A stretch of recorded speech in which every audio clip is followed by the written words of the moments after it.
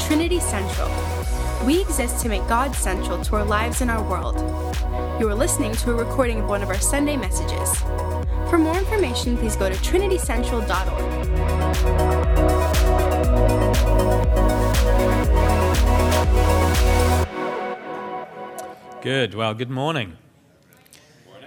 Great to see you all this morning. For those of you who I haven't met, my name is Reese, and we're just so glad to welcome you here this morning. I often say at the beginning of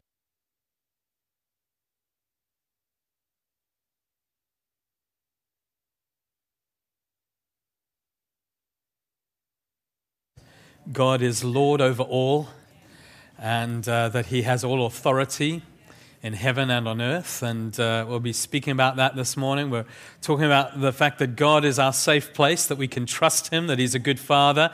Be speaking about that this morning. So it's so wonderful to step up to speak, knowing that God has already been speaking, and that those He's been speaking through actually have no idea what I'm going to be speaking on. And so God loves to confirm His word among us.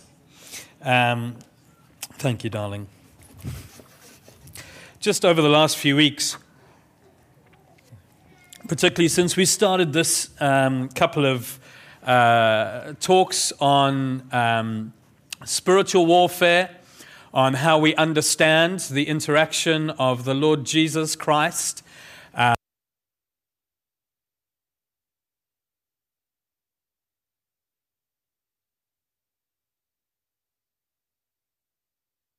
from various things.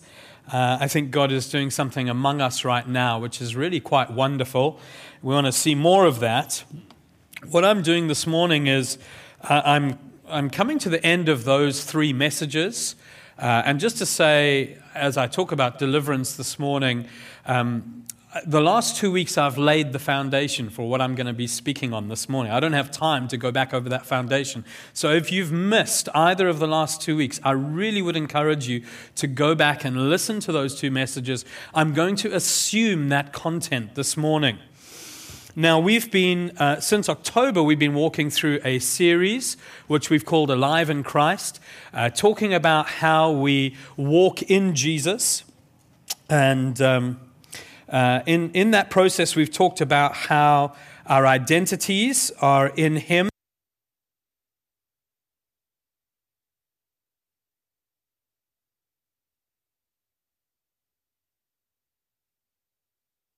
The past has gone, the new has come, that we learn to reign in life, that we learn what it means, that we are conquerors in Christ, and that we begin to live in that way. So we've talked about that. We've talked about the significance of repentance, changing the way we think leads to a change in behavior. When we come to God in repentance, when we say, I'm sorry for what we've done, we begin to turn towards Him, do the things that He calls us to do, how that changes the way we live. We've talked about freedom from family sin patterns. We've talked about forgiving others and how that frees us from resentment and anger and bitterness and in one sense, the cancers of the soul, the things that eat us from the inside.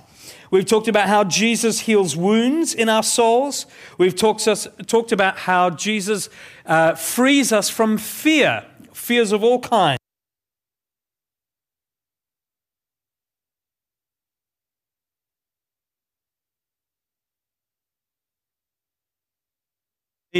That we think that can enslave us. So today I'm going to be really practical. I'm going to give a little bit more of a how, but in the how I also need to talk through what do we believe as we come to the how. And one of the things just to say, I'm going to give an opportunity for us at the end of this message to minister to people. And it may be that you, over the last few weeks, have found God setting you free of something. What I'd love to do at the end of the meeting is just give an opportunity for a few people to share. There's something really important about us hearing one another's stories, about us hearing what God's doing in one another's lives. For some of us, it helps give sort of a sense of concrete to what God's doing in our lives. For others of us, it gives us courage to step into what God wants to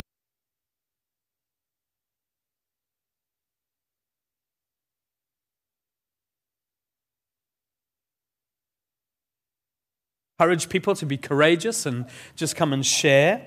But I just want to say right at the outset, there is no pressure whatsoever to share. And so it may be that no one comes up, and that's absolutely fine.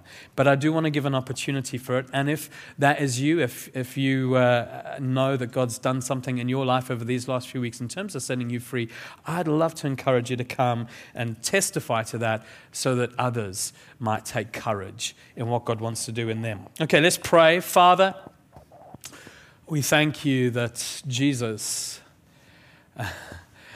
is the heir of all things, and that in Jesus you have made a way for us to be saved, that you have come, that you've given your chosen Son, the Son that you love, for us. And Lord Jesus, we thank you.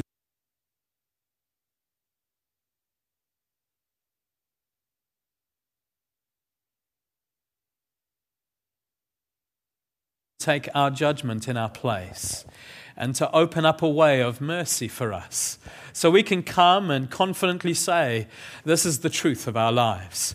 We can be open and honest about what's really going on, knowing that your mercy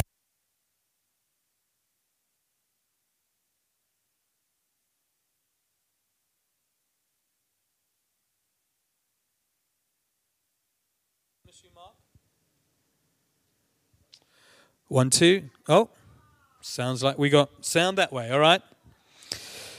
All right.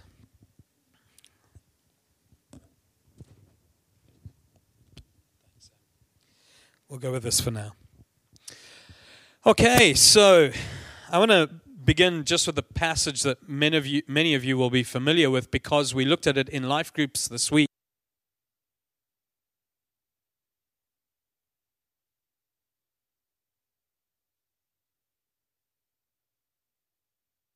Enjoy God together in a more personal way than we can on a Sunday morning in a meeting of this size.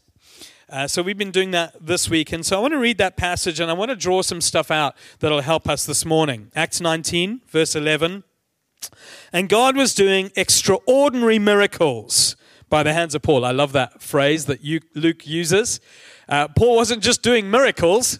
He was doing extraordinary miracles. Something is going on in what is happening in Ephesus with Paul, so that even handkerchiefs or aprons that had touched his skin were carried away to the sick, and their diseases left them, and the evil spirits came out of them. Quite phenomenal what God was doing. And some of the itinerant Jewish exorcists, obviously,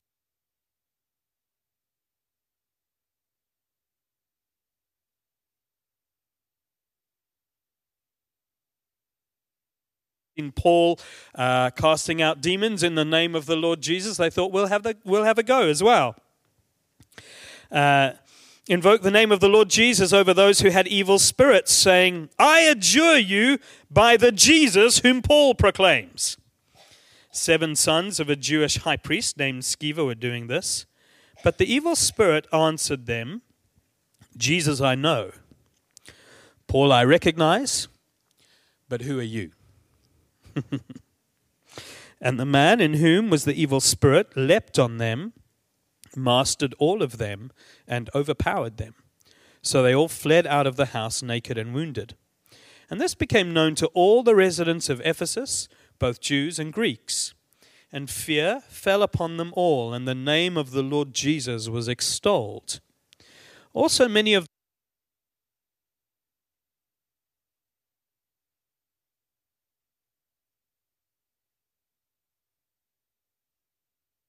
them in the sight of all.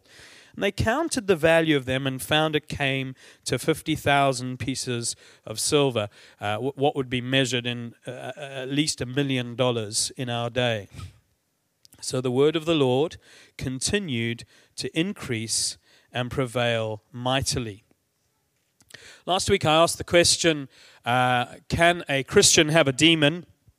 Dan Evans sent me a really great quote this week by Dr. Neil Anderson. He said, some evangelicals believe that Christians cannot be affected or influenced by demons. Even the suggestion that demonic influence can be part of the problem prompts the hasty disclaimer, impossible, I'm a Christian. Such thinking removes the church from the position of having an adequate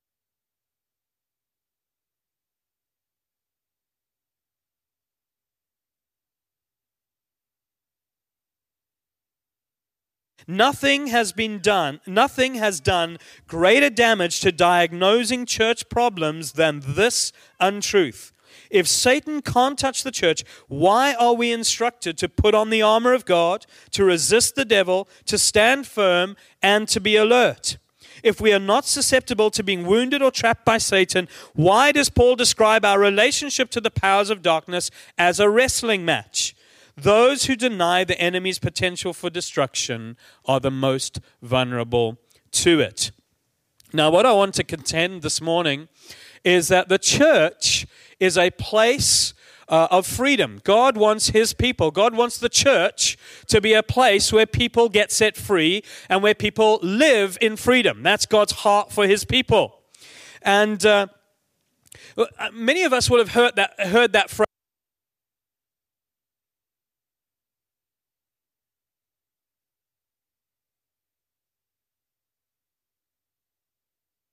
They tend to pass that on. They tend to act out of that damage, out of that hurt, and cause hurt and damage to others. But in the same way, free people free people.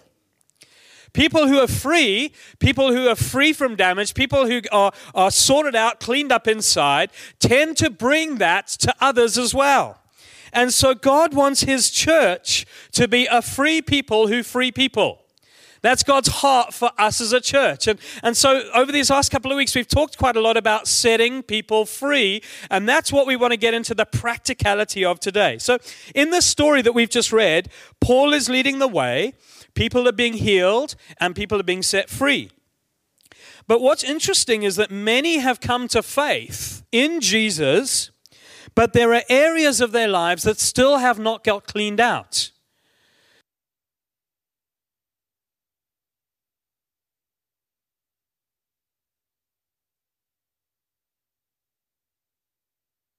Installed in the community, there's a new seriousness, a new awareness of the significance of the spiritual realm, and people in the church start coming forward and saying, hey, I've got this area of uncleanness in my life. Hey, this is going on in my life. Hey, I've got all this stuff from occultic background that's just been part of my life all these years, even since I've come to faith in Jesus. It's still kind of been in there, and I want to confess it. I want to get it out. I want to deal with it now. So something's beginning to happen. And there's another little phrase that we use that I think is really helpful. What is buried alive stays alive. Okay? So when we put things down, when we just pretend they don't exist, when we walk past them and treat them as if, well, you know,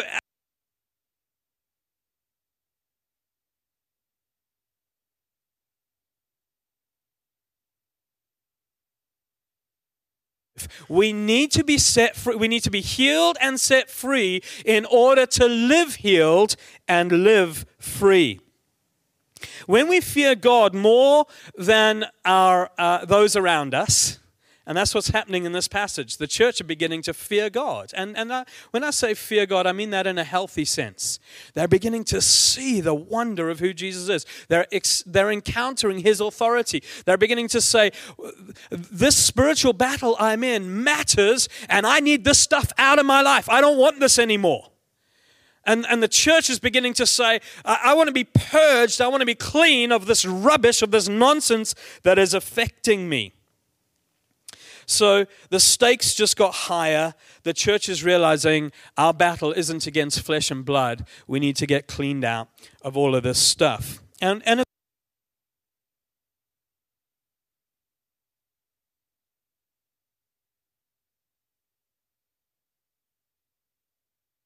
lives. And if we live with that stuff in us, we will continue to repeat the habits of that stuff as we walk through our Christian life.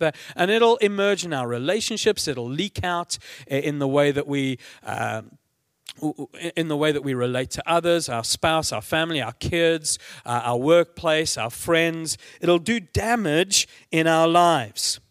So the first thing that I want us to see is that deliverance is an authority issue.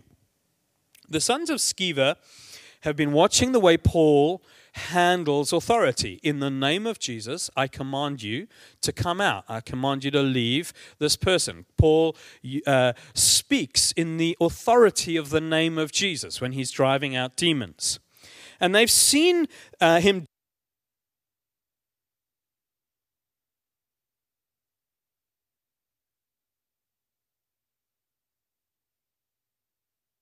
simply by wielding the name of Jesus. Like a formula.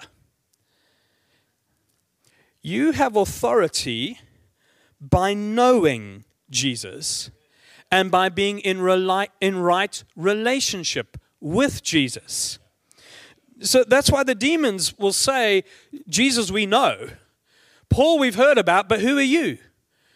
The demon's asking, who, you say Jesus, but who are you? What authority do you come with? So it's so important that we have a right understanding of authority and submission when it comes to living free and setting others free. So James 4 verse 6 says, therefore it says, God opposes the proud, but gives grace to the humble.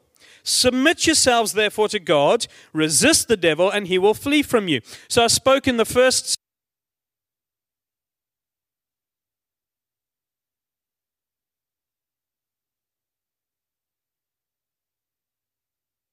understanding of authority. Now, there are a couple of places in Scripture where we have a glimpse of what happened to Satan, how he fell, that he was a created angel and that he turned against God. And one of those glimpses is in the book of Isaiah, chapter 14, verse 12 to 15. And I want you just to notice what emerges out of this prophetic word about what happened to Satan. Isaiah writes, how you are fallen from heaven, O day star, son of the dawn. So obviously this was a very beautiful, powerful, glorious angel. How you are cut down to the ground, you who laid the nations low. You said in your heart, I will ascend to heaven, above the stars of God.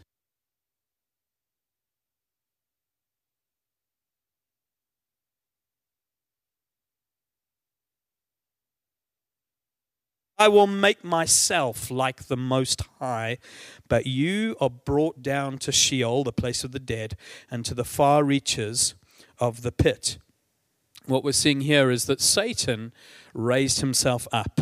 Satan said, I will ascend, I will set my throne, I will make myself like the Most High. Satan's heart was filled with arrogance and with rebellion. Now contrast this with Jesus, okay?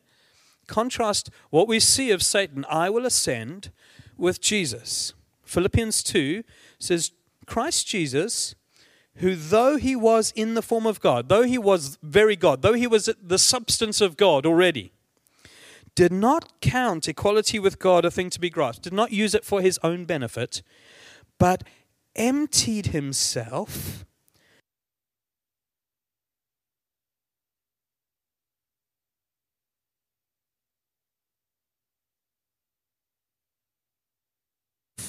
by becoming obedient to the point of death, even death on a cross.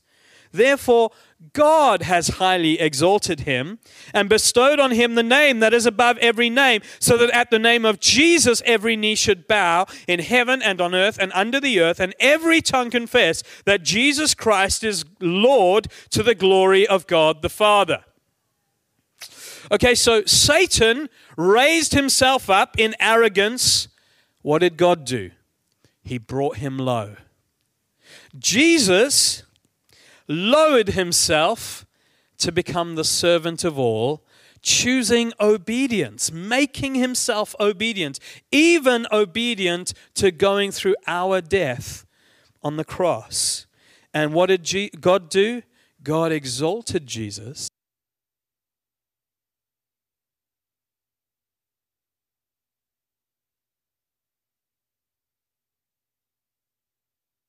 world through. When people are all about exalting themselves, you know where their motivation is coming from. When people are all about laying themselves down and serving others, you know where that motivation is coming from. See, the demons recognized Jesus and they trembled. So Jesus has all authority. God has given Jesus all authority. Jesus comes and starts walking on earth. What happens? Demons begin to recognize him. So, for example, in Mark 1 verse 3, says, and immediately there was in their synagogue, so Jesus has gone to the synagogue on a Sabbath, and there was a man with an unclean spirit at the synagogue, and he cried out, what have you to do with us, Jesus of Nazareth? Have you come to destroy us? I know who you are, the Holy One of God.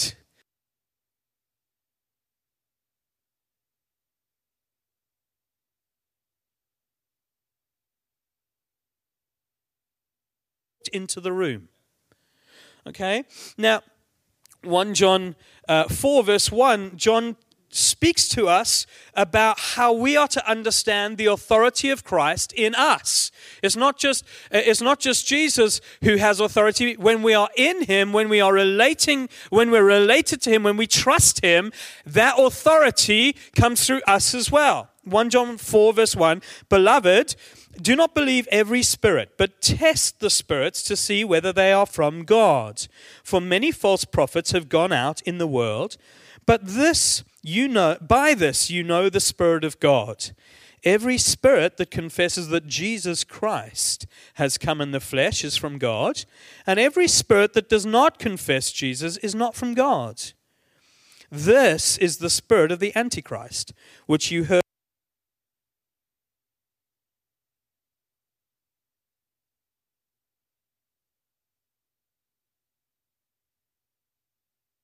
You are from God and have overcome them, for he who is in you is greater than he who is in the world. He who is in you is greater than he that is in the world. That's why the 7 sons of Sceva could not drive the demon out. Jesus was not in them. He who is in you is greater than he that is in the world. So Satan raised himself up. Jesus lowered himself. God gave Jesus authority. And Jesus says to us in Matthew 28, all authority is given to me. All authority is mine. And he sends us in his name, bearing his authority. He sends us into the world. So we, church, are commissioned to go and set others free. That's what God wants your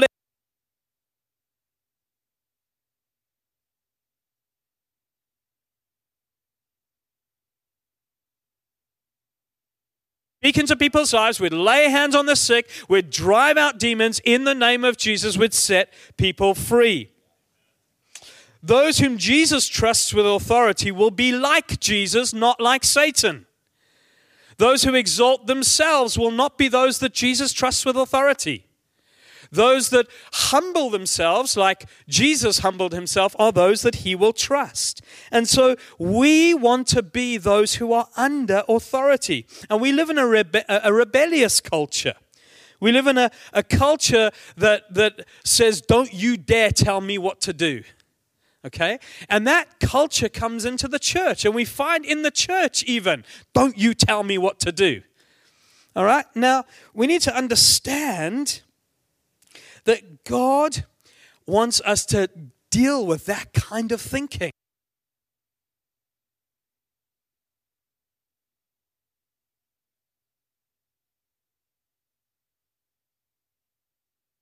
Hebrews 13 verse 17, obey your leaders and submit to them, for they are keeping watch over your souls as those who will have to give an account to God.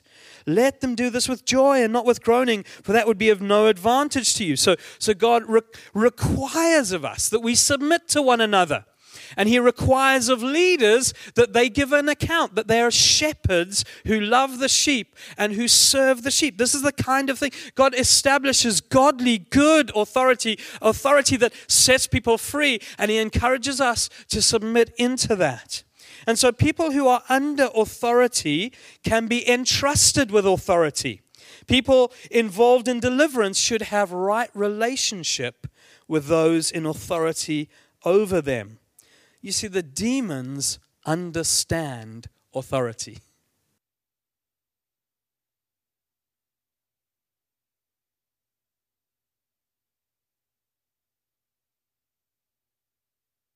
Important. Okay, so the question isn't, what can a demon do to a believer? The question is, what can believers do to demons? All right? We can cast them out in the authority of Jesus. Now, how do we do this? Okay, first of all, we need to understand our authority.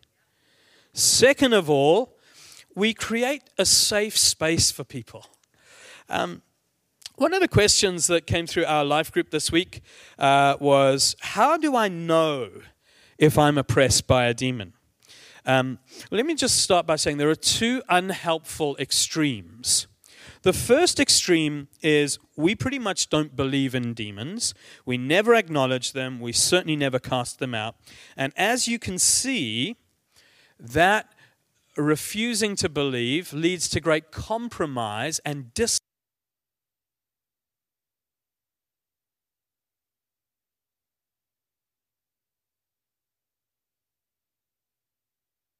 for demons behind every bush, behind every sin. We blame Satan and his demons for everything that's happening, every bad thing that we experience. And the danger here is that, first of all, we don't actually take responsibility for the things that are for our own sin by blaming it on the devil. Okay? That's not okay. God wants us to own our own stuff and to come before him in repentance, and then we'll clear out any room that the enemy has to operate in our lives. Or secondly, the danger of this looking for demons behind every bush is that we become fascinated with the work of the evil one, which is unhelpful and very unhealthy. So we don't assume that demons are behind everything bad that happens, everything bad in our lives, and we only really deal with demons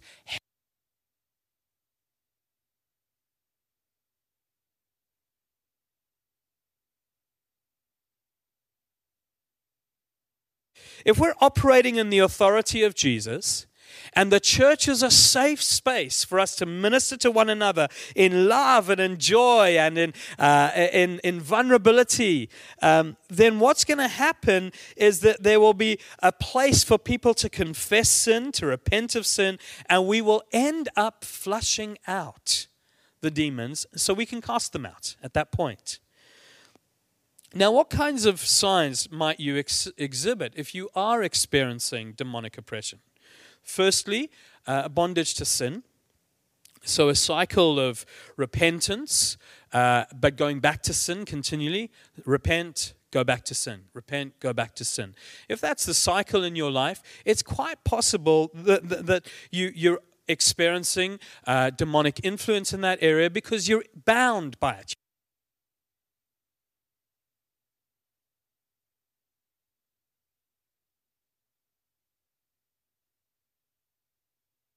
All the time, because we're also touching into an area of mental health here. So it can be a number of different things, but there can be demonic oppression when we're living in a place of tormented thinking.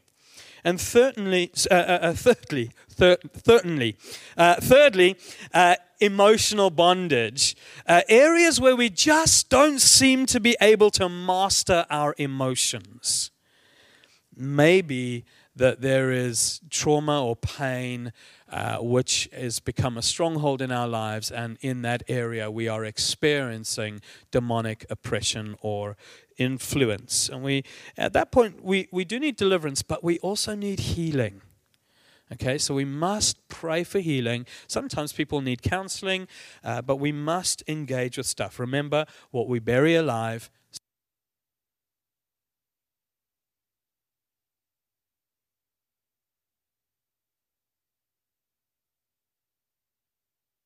is that fear binds us. When we're fearful, it stops us moving forward.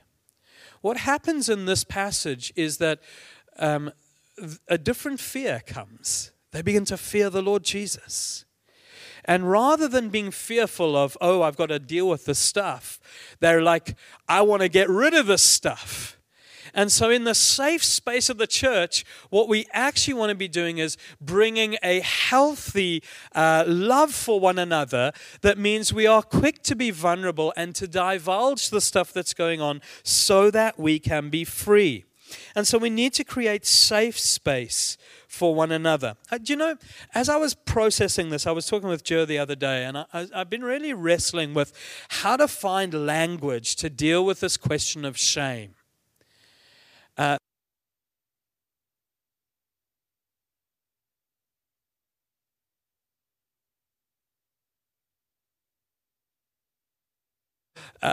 don't want to be embarrassed, or I don't want.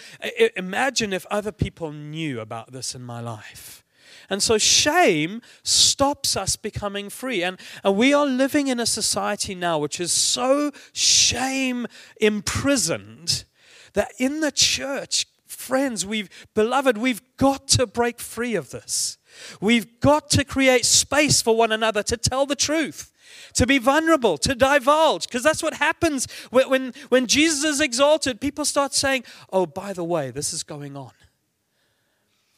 And if we don't create a space, listen, this is not about judgment. We're not passing judgment on each other. If we're in Christ, judgment has fallen on Jesus for our sin. What we need to do is get rid of our sin so that we can live in the freedom.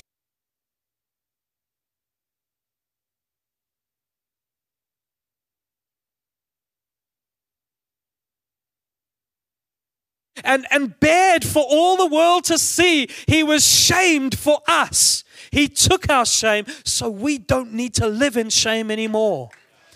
And so God wants us free of that. And God wants the church free of shame. He wants us coming to one another and saying, hey, would you help me? I want to walk for Jesus. I want to walk in Jesus. I want to be free. So, a community which is open and vulnerable, a right fear. You know, the word occult means hidden. Okay, so occultic things live in the dark. And we need to expose them to the light. We need to bring them into the light. We need to be a community in which God can bring those things into light. We can never walk in authority and power if we keep things hidden.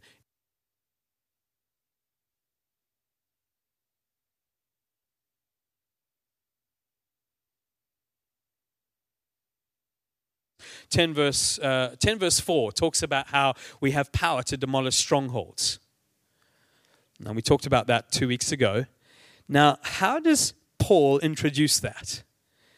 2 Corinthians 10 verse 1, he says, I, Paul myself, entreat you by the meekness and the gentleness of Christ. Oh, Paul, that's the wrong way to come at spiritual warfare. You need to come with strength. You need to bind it and cast it out and make a bit of noise. No, I come in the meekness and the gentleness of Christ. The authority is not in how loud my voice is. The authority is in who I serve. The authority is in the Lord Jesus Christ. And so I wield his authority. I don't need to be loud. I don't need to be angry. In fact, I can be very gentle. And so when we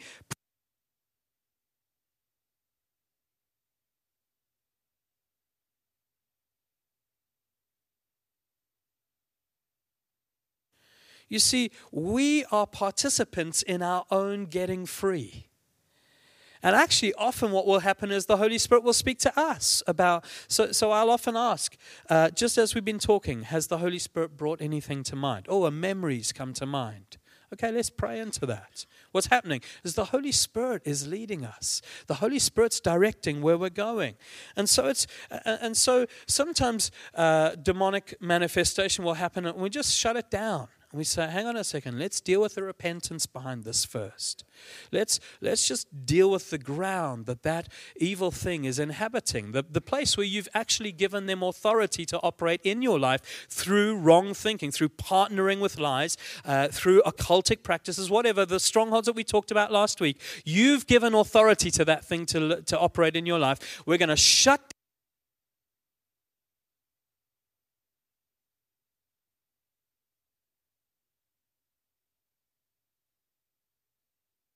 It's very gentle with people. Our goal is not to embarrass people. It is to love and care for people in the process. Actually, what we're doing, the evil one seeks to possess, to damage, to destroy. We do the opposite. We seek to give dignity. We seek to care. We seek to bring life. And so our ministry to one another is gentle and loving and caring and kind and involved. It gives dignity. Finally, clearing the ground. We have come out of Egypt. If you've put your trust in Jesus, you've come out of Egypt. Okay? That's the analogy. The analogy of Scripture is of this people that God has brought out of bondage and out of slavery through the Red Sea into the Promised Land. That's the analogy.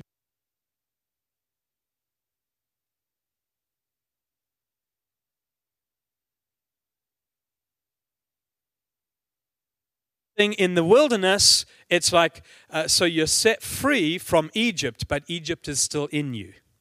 And you need to get Egypt out of you. You need to begin to live fully. And so that's what we do. We start to clear the ground. How do we do it? Number one, we worship together first. When we're praying for people, we start with worship.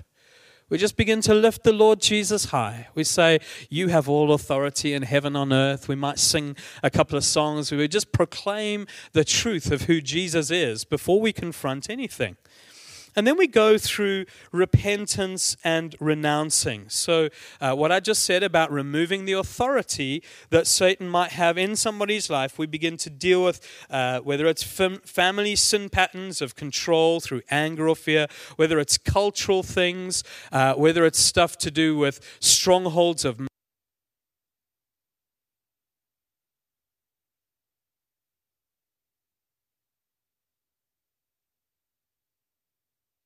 emotional wounds. We just pray through those things. We walk through repentance. We get people to renounce things. And then, having done that, we take authority over the demons in the name of Jesus. And we just speak truth to them. Jesus Christ has the name that is above every other name. So in the name of Jesus, you're now to leave this person. Okay? We just speak truth. The grave is empty. Sin is nailed to the cross. Jesus Christ is resurrected. He's now ascended to the right hand of the Father in glory. We just speak it over. And friends, there's power. We don't have to, there's no formula to this. It's just standing in the authority of Jesus and saying, out you go. Again, Neil Anderson just helpfully comments, freedom from spiritual conflicts.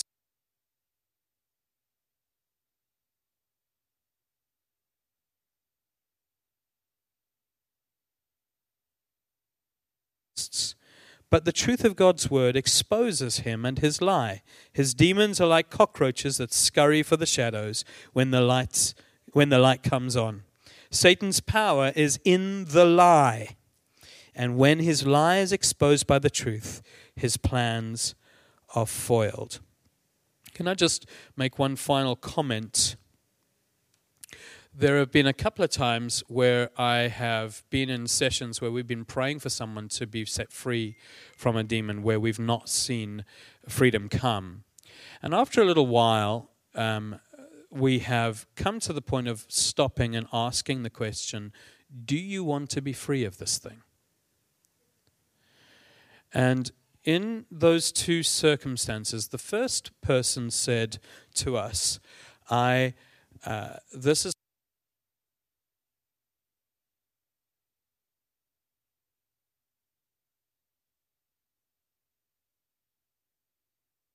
part of my personality. Who will I be if this thing is gone? Okay? And so we can hold on to things. We can allow them space. The other situation was that there was sin that they were not confessing. And God gave us, after beginning, we're like, what's going on here? Why is this thing not budging? And one of the guys who was praying with us just had a word about sin. He said, listen, I hesitate to even say this, but is this true?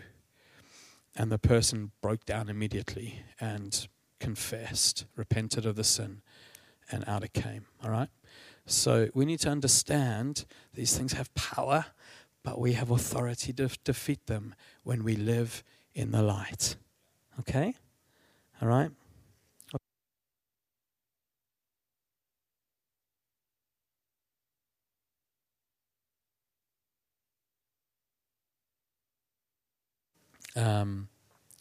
Maybe that one or two of you know that God has set you free in the last little while, and you would be open to sharing.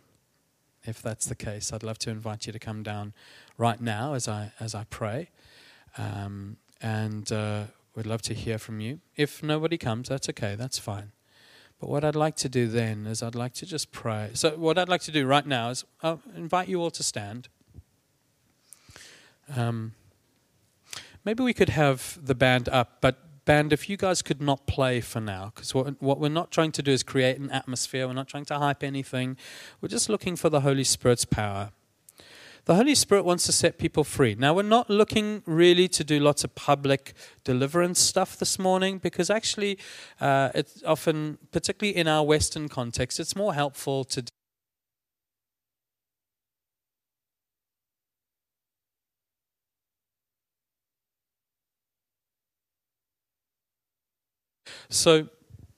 but I am going to pray for God to bring freedom and healing. And it may well be that as I've been speaking, I'm really not free in something. And you need to just get hold of us this week and say, hey, can I pray with somebody? We've actually had quite a lot of people just over these last 2 weeks, just exactly that happening, the Holy Spirit highlighting stuff. So what I'm going to do right now is I'm going to pray for us. And while I'm praying, if you do want to share what God has done for you in the last little while in terms of setting you free, why don't you come on down? And I'd really encourage you, this is a great opportunity to break shame, okay?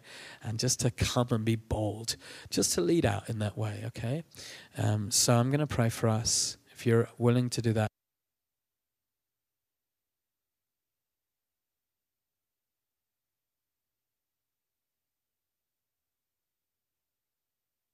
Love. We thank you that your agenda is not to control us. We thank you, Lord Jesus, that your way is not to say, I'll grab, I'll ascend, I'll become the greatest.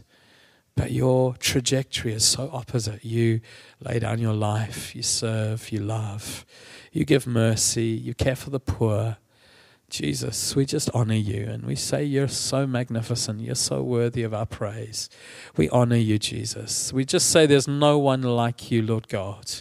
We thank you, Jesus, that in you, as we put our trust in you, we can become new creations in Christ Jesus, that we're born again in you, Lord Jesus, and our past is dealt with in the cross. Thank you, Jesus, that we can live into your resurrection life, even here on this earth, even knowing, Lord Jesus, we will pass through death.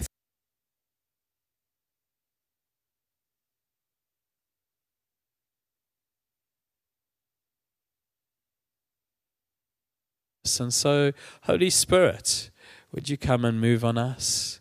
Holy Spirit, we just invite you. We invite you. Thank you, Lord. Thank you, Lord. Thank you, Jesus. Joe Crowell showed me a picture this week that he had painted, and in that picture, if we could put it up, Doreen, have you got it there?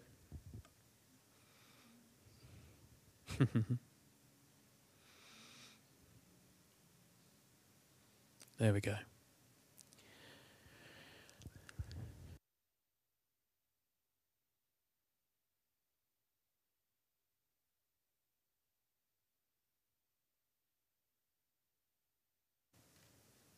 I welcome you. Come receive. Come receive healing. Come receive life.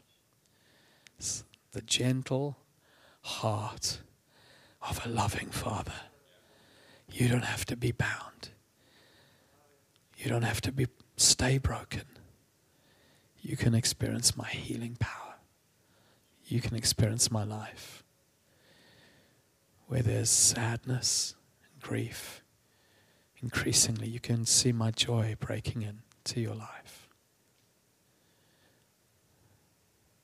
So I just want to welcome you this morning in the name of Jesus.